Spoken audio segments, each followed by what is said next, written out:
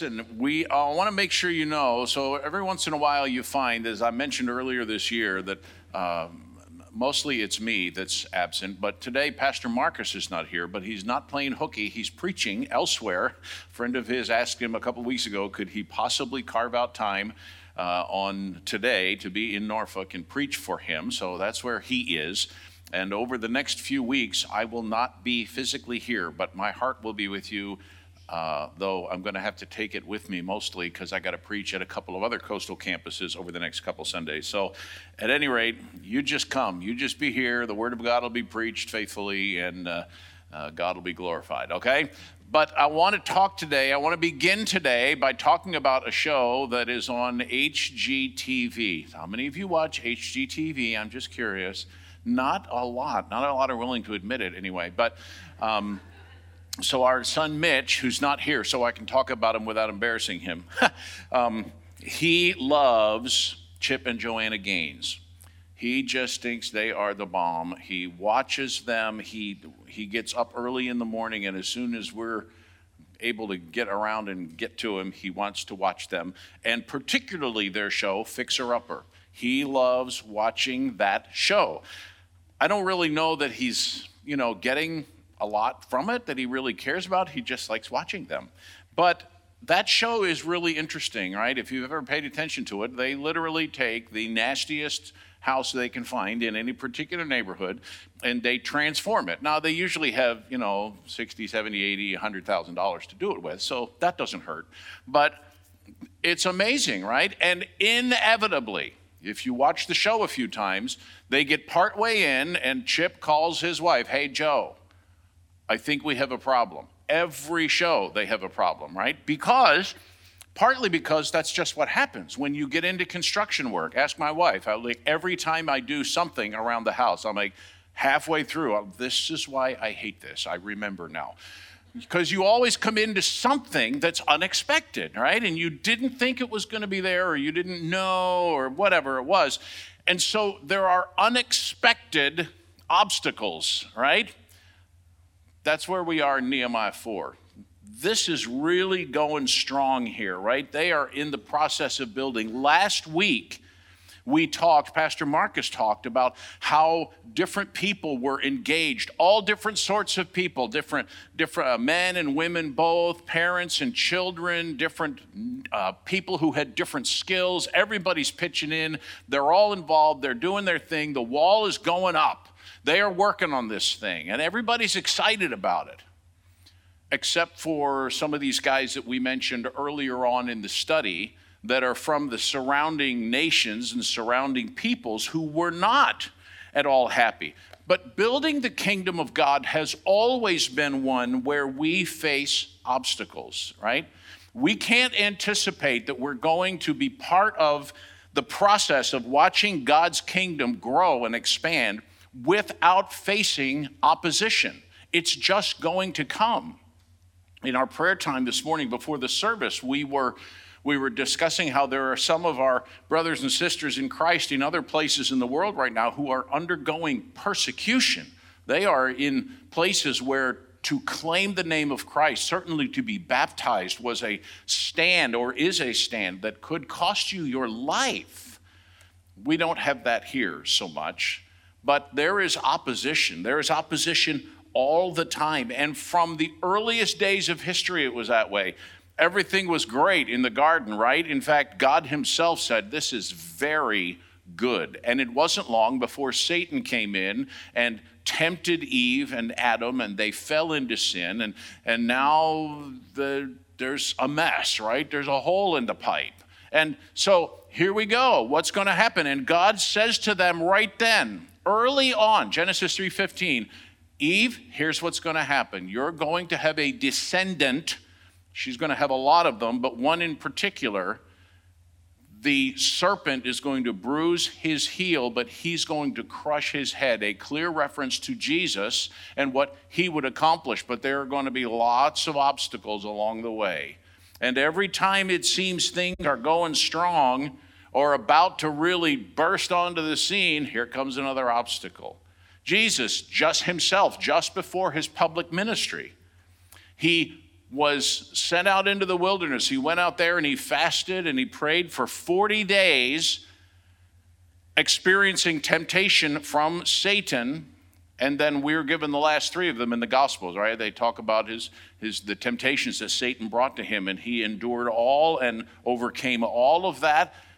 Even Jesus faced opposition and obstacles, and he found it over and over and over again from people outside and people inside the religious system. It happens all the time.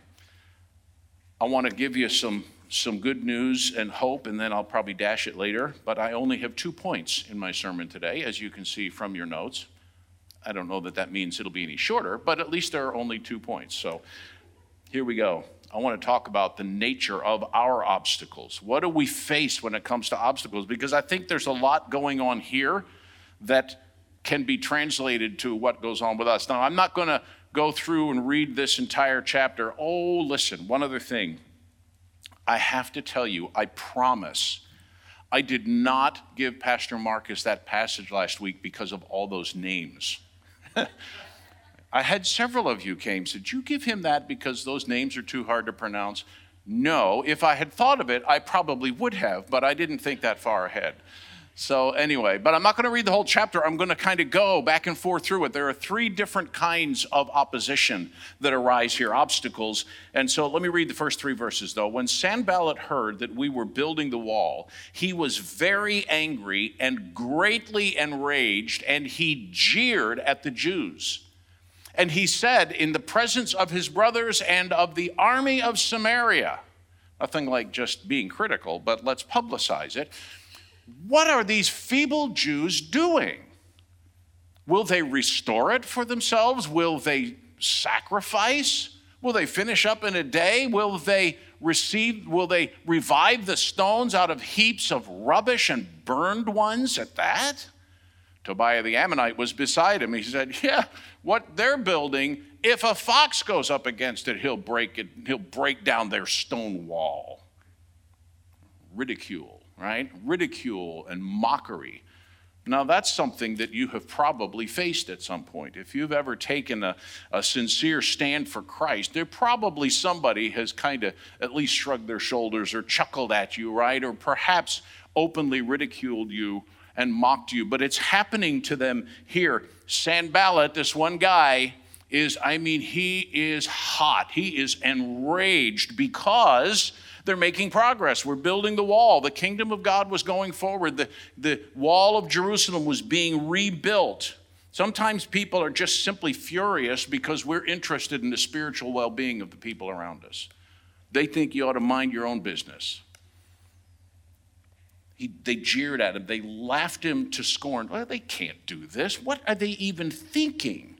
They're not capable of accomplishing the task. They don't know how long it's going to take.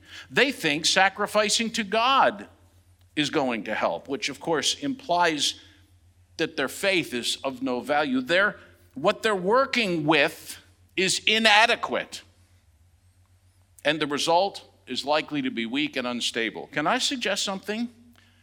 Probably all of those things were true. They didn't know exactly how long this was going to take. Now, it'll turn out, we'll see in a week or two, that it was built in record time. Turns out the materials they had were adequate, but they had been broken down. The walls had been broken down and burned. It was kind of a mess. They didn't have the capacity in themselves. I mean, good night, there are children. There are perfumers building the wall. Now, I don't mean to say anything against perfumers. If there's somebody here that is one, I apologize. But that doesn't seem like that would be a trade that would be useful in a construction project, unless maybe at the dung gate. I don't know. But there's a bunch of people, and you wouldn't think that they all had the necessary skills, right? So there was a little bit of truth to what they're saying. They think praying is going to help. They were mocking everything they could think of as it related to this project. It's going to be so weak and frail, a fox could kick it over. They made one major error. And it's a little word toward the end of these few verses that I think is the real problem with their ridicule. If a fox goes up on it, he will break down their stone wall. What Sanballat and these other guys presenting all this mockery forgot was this wasn't their wall. This was God's wall. They weren't doing this because they just needed something to do. They were doing this because God put it on the heart of their leader, Nehemiah, and they were all in and they were going after it. And they were going to rebuild the wall of Jerusalem. This was God's project, not theirs. That was the fundamental mistake. God commissioned the work and owned the final product. That's part of the problem with critics, right? They typically look from a very human vantage point. And from a human vantage point, what we do to build the kingdom of God is really hard, right? Talking to people about Jesus, talking to your friends or your coworkers or your relatives, maybe especially about Christ when you know they don't know Christ. That's difficult. It's hard, and we don't always have what it takes. But we sang about that, right? We don't have the strength to make this stuff happen. But in Christ, I have the strength I need to do what God asks me to do. They had the strength, but it wasn't their walls. Critics are like, that's their walls, their plans, their comfort, their procedure, their arrangement. Sometimes it's downright logical what they're saying, but they do not factor in the reality that when God is building his kingdom, it's going to be built. The gates of hell, I believe, the scripture said, right, will not prevail against it. Ridicule and mockery. There was some personal opposition involved down in verse 7. So they're still building the wall in between here. We'll come back to it in a minute. But when Sanballat and Tobiah and the Arabs and the Ammonites and the Ashdodites heard that the repairing of the walls of Jerusalem was going forward and that the breaches were beginning to be closed, they were very angry. Now, they were already greatly enraged. Now they're also very angry. Maybe that's another step for them. I don't know. But they all plotted together to come and fight against Jerusalem and cause confusion in it. This is personal opposition. They are going to get in gear and they're going to personally fight this thing. That's from everywhere around them. All sides, north, south, east, and west, if you went and mapped out where these different groups are from, surrounding Jerusalem. It's guerrilla warfare, really. Down to verse 11, we read, our enemies said, they will not know or see till we come and among them and kill them and stop the work. At that time, the Jews who lived near them came from all directions and said to us 10 times, you must return to us. Guerrilla warfare, sneak attacks are being planned openly enough that the other Jewish people, the other Israelites who live in the surrounding villages outside of Jerusalem are now coming. 10 different times, come to us, come back home, because people had come from there to help build the wall. Come back to us. Even others who claim Christ will sometimes be a discouragement to us. We can't do this. This is too much. There's going to be too much difficulty. There's going to be too much trouble. How is this ever going to happen? I don't know, is sometimes my answer, right? But if God has called us to do something, we do it. Personal opposition. And something we can all relate to, verse 10, in Judah it was said, the strength of those who bear the burdens is failing. There's too much rubble. By ourselves, we will not be able to rebuild the wall. That's fatigue speaking. You know that, right? You understand that feeling. There were 15 or 18 of us here yesterday working around the building. Hopefully you noticed a few things. At the very least, a big pile of stuff out by the road. There was a lot being done. And by the end of the day, there was a lot more of this kind of walk going on than at the beginning of the day, because there was a lot of fatigue happening after just 3.5 hours or so. You've been in situations where you felt that, right? Have you ever felt spiritually fatigued? You're busy serving God. You're doing what you know God has called you to do. You're weary and you're just fatigued. That's not a sinful thing. It's the reality, though, right? We are just tired. By ourselves, we cannot do the work. I'm a little surprised that I'm not hearing some of our children's ministry workers saying, amen, we can't do this alone. We're tired. We got some that are serving 2-3 times a month. In every one of our ministries, we have people who are fatigued. They're tired, and they're going to try and keep on going.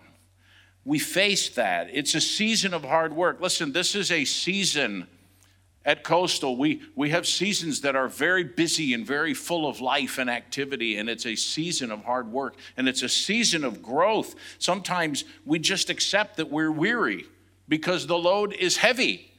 That's true.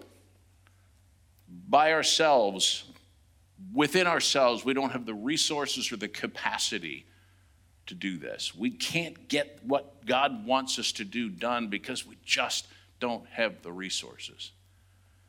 We don't have the strength. So what do we do about that? What's the solution? How do we take care of these obstacles? I think we do them the same way they did. Now I want to jump back to verse 4 of this same chapter.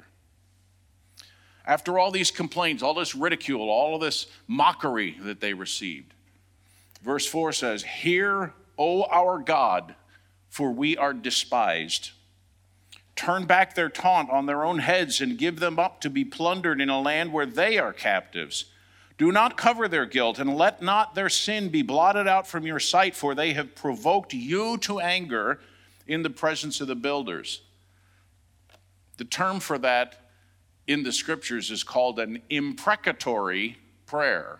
It doesn't sound very nice, right? It doesn't sound very polite. It doesn't sound like, don't pray like that about people. That's not very nice.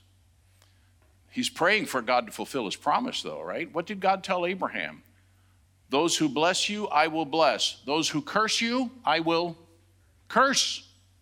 I will fight against them. But what do? They're going to God. They are praying. They are going to God, understanding we cannot overcome what we need to overcome, and we do not have it in ourselves to do everything that you have called us to do. And it's a little bit tiring and maybe downright exhausting, and we're getting weary. Lord, step in. So I say, let's call this what it is. It's spiritual warfare. I read this from Chuck Swindoll. I love this statement.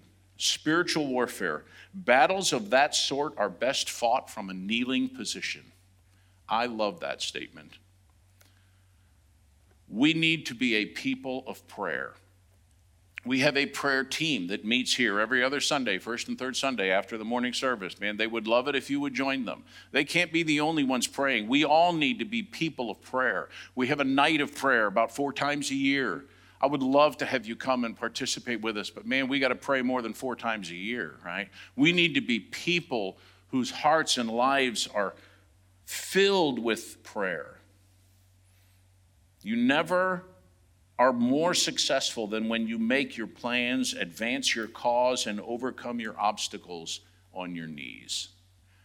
Prayer is one of the most difficult pieces of the Christian life, right? How many of you know that when you're there praying, all of a sudden, the 16 things that you forgot about yesterday, all of a sudden you remember all of them, right? I had a friend of mine one time who said he kept a little sticky notepad with him when he prayed. So every time something like that came up, he'd jot it down, stick it on the wall next to him, and then go back to prayer. That way he knew he wouldn't forget about it again. Whatever the things are that are distracting you from prayer, figure out how to keep the distractions away so you can pray. Get yourself a list. Find an app. There are lots of them out there that will prompt you to pray about all the things you want to remember. Because we were talking again recently with a group of people about this idea of taking a day to pray.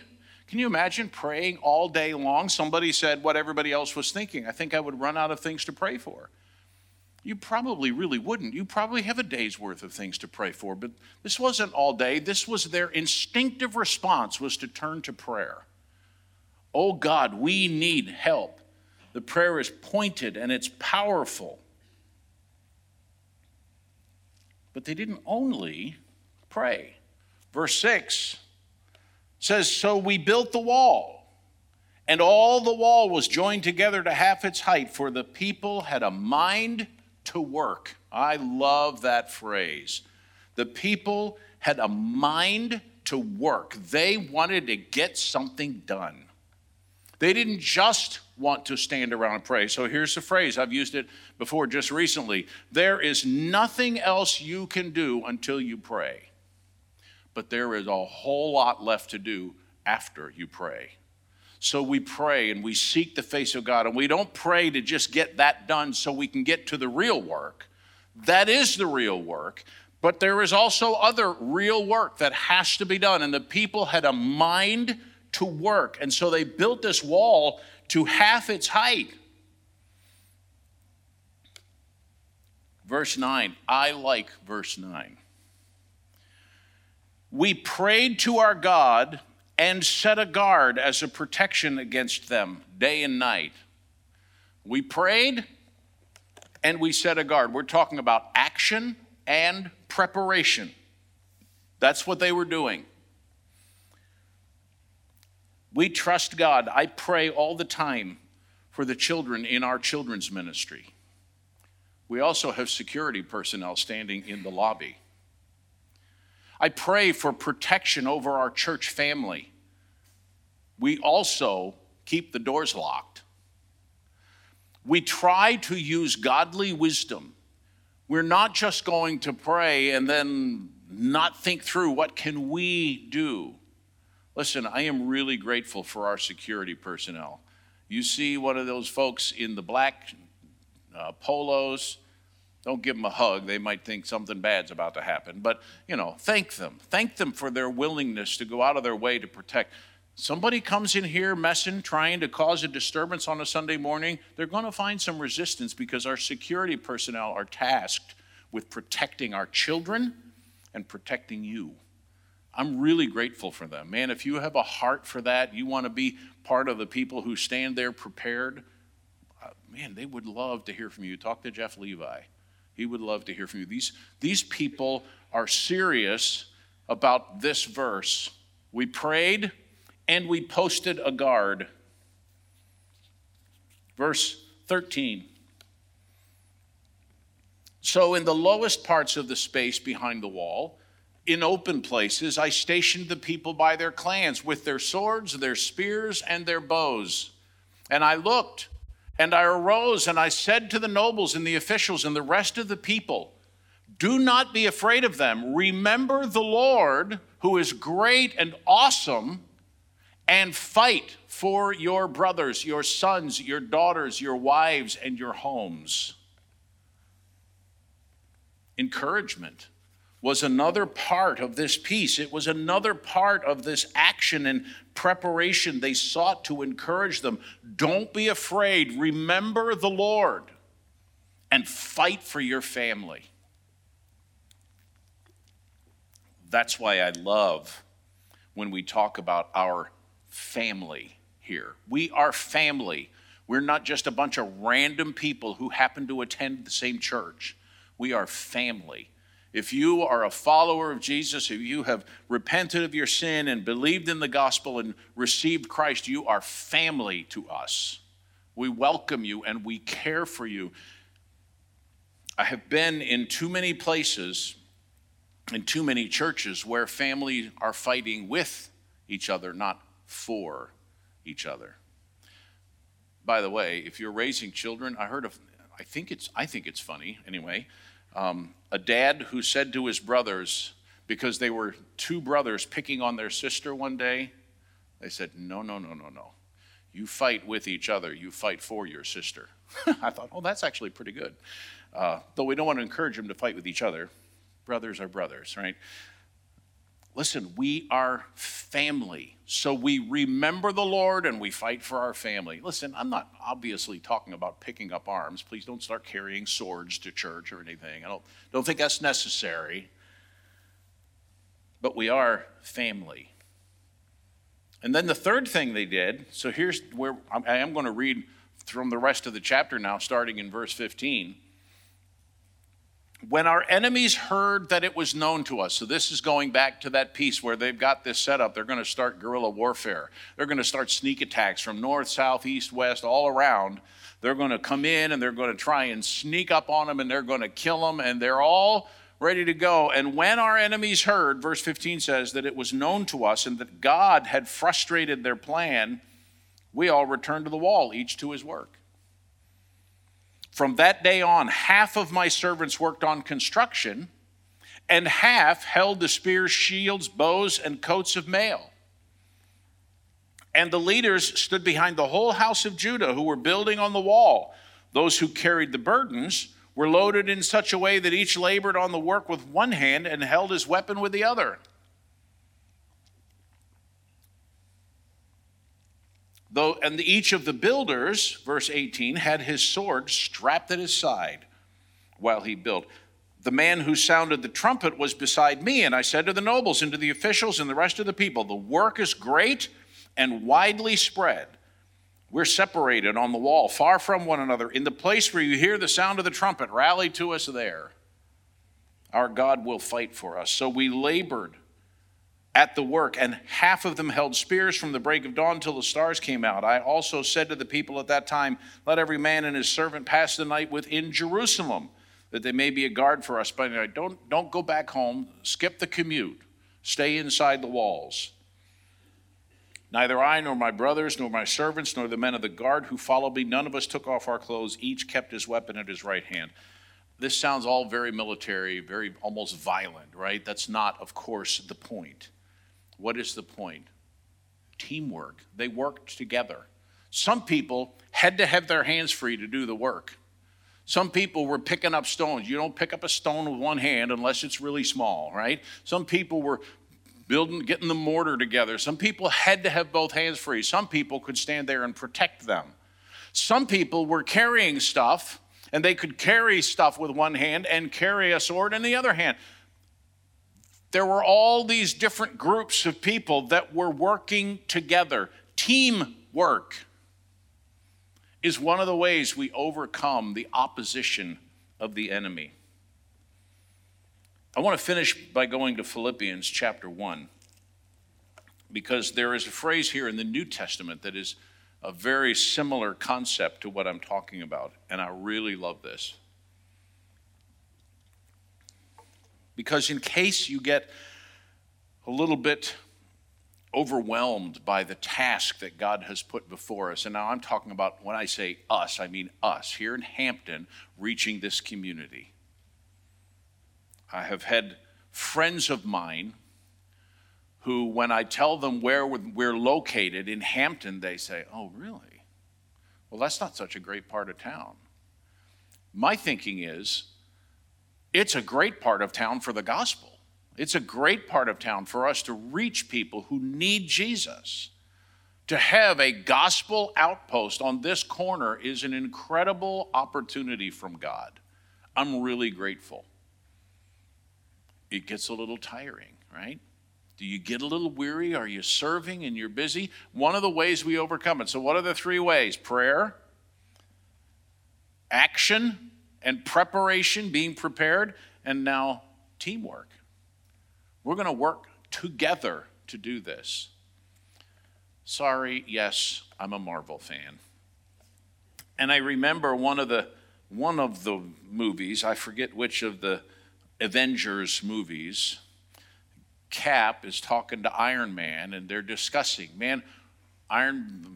Tony, whoever he is, says, yeah, but what if we lose? What does Cap say to him? Well, then we'll do that together too. Except we don't lose when we're fighting for the kingdom of God, right? When we are serving God, the gates of hell cannot prevail against it. So there is no we will lose together too, but we will serve together.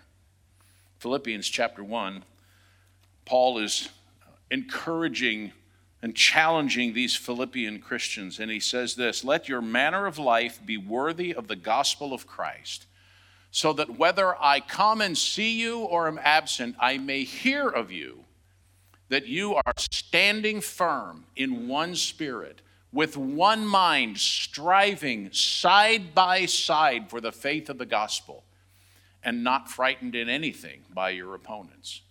This is a clear sign to them of their destruction, but of your salvation, and that from God. Teamwork.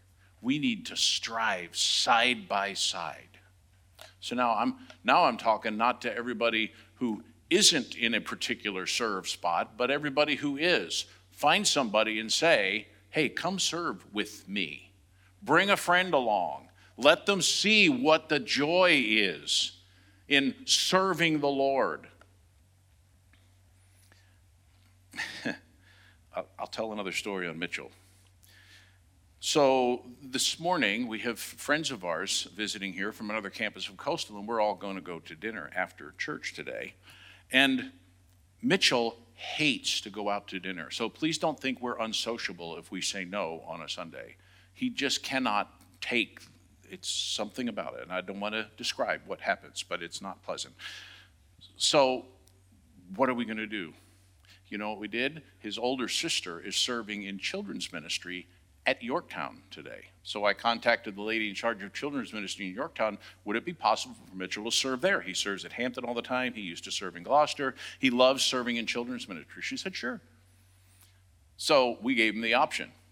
Do you want to go with us, which means going out to dinner, or do you want to go serve in children's ministry? He lit up because he gets to go serve in children's ministry at another campus. Listen, I want us to be like my son Mitch, and I'm not. Listen, honestly, confession, I'm the preacher, and I don't always want to come on Sunday morning. I'm like, it's been a busy weekend. Okay, sorry, I apologize. Sometimes I come because I just got to be here. It would be really bad if the guy didn't show up that's up front. But I'm here and I listen to you and my heart is warmed and the fellowship is great. Man, shouldn't it be the natural response to say, I want to be part of this team? We are here to serve the Lord together. We're not here to assemble a crowd. We're not here to draw a crowd. We're here to stage an army. We're here to be a training ground and a preparation ground so we can go reach our community for Christ. That's why we do this, and we overcome opposition, whether it's something as seemingly simple as ridicule and mockery or something really serious like somebody's actively trying to come after us and physically stop us from what we're doing. Whatever it is, we pray, we act, we work hard, we prepare, and we stand together. We serve together, teamwork. So let me give you a couple thoughts to take with you. One, which voice are you? We've talked about some groups here who were discouraging voices. They were the ones saying, you can't do this. That's never going to happen. You don't have enough. You can't make it work. Why are you beating your head against the wall, right? This is never going to. Which voice are you? Are you one of those voices? Or are you like Nehemiah? Remember the Lord who is great and awesome. Are you pointing people to God? Are you pointing people to Jesus? Or are you being a discouraging voice? Listen, there are no spiritual gifts called criticism. There isn't a spiritual gift of gossip or being a wet blanket, right? There are no spiritual gifts like that. If you're doing those things, if you're that voice, don't be that voice. Be the encouraging voice. Secondly, not only which voice are you, but whose voice are you listening to? Sometimes it's easy, right? Sometimes it's easy to listen to the voice of the adversary, and now I'm talking about the devil, not just the person who doesn't agree, or the person who would discourage you. But are you listening to those who are pointing you to the great and awesome God? And then, lastly, what team are you on? I know I could really turn that into a great appeal for serving, right? And we need you to do that. We need you if you're a musician, or if you can do production, or if you can be in First Impressions, or if you can serve with our children's ministry, if you can be part of our security team or our First Impression. We've got lots of places. If you want to serve, we've got a place that will fit. But which team are you on? I'm just saying, are you pulling with the team? We're here to serve God. We want to do our best. We want to impact this community for Christ. There will be opposition. There will be obstacles. If you want to be part of something where it's just all nice and everything caters to you, well, go join a country club. We're here to serve God together. And man, I'm telling you, it's exciting to see what God is doing. I'm just doing the reality check today, right? There will be opposition. How are we going to handle it? We're going to pray. We're going to act. We're going to work hard. We're going to prepare, and we're going to be a team. We're going to put our shoulders side by side, and we're going to strive together for the faith of the gospel. Are you with me? Amen. All right, I'm going to pray, and then our worship team is going to come back, and we're going to sing and make our way out of here. Father, thank you. I thank you for this group of people here in Hampton. I thank you for the faithfulness and dedication that they have shown. Lord, I know I'm talking to people, many of whom are already busy. They're here. They're not just coming to church. They are here, and they are serving, and they're engaged in ministry while they're here, sometimes 2 and 3 weeks out of the month. And many of them are engaged in additional ministries outside, whether it be with the rescue mission or with our food ministry or whatever it is. Lord, there are so many people here who are serving you faithfully. God, I pray that you would help them in the times that they're fatigued. I pray that you would bring them more team members to stand side by side with them as they strive. Lord, I pray that you would encourage us as we seek to look to the future and see what you have for us. God, would you use us to do what we know in our own strength we don't have the capacity to do. We confess our dependency on you.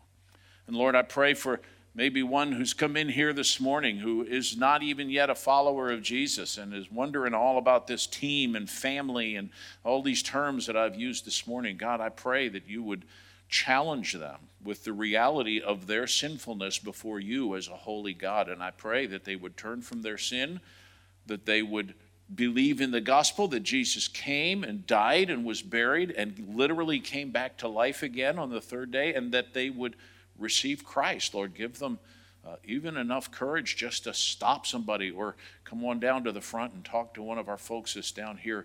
Lord, would you encourage your people today? The facing of opposition is just part of life. It's certainly part of life when we're doing what you have asked us to do. But the opposition doesn't matter, because the gates of hell itself cannot prevail against the church, because it is your church. This is your work that we're doing. And so, God, we give ourselves to you again today, offer ourselves to serve you with all of our hearts, and trust you to do what only you can do. And we pray that you'll get glory through us and through your church. In Jesus' name.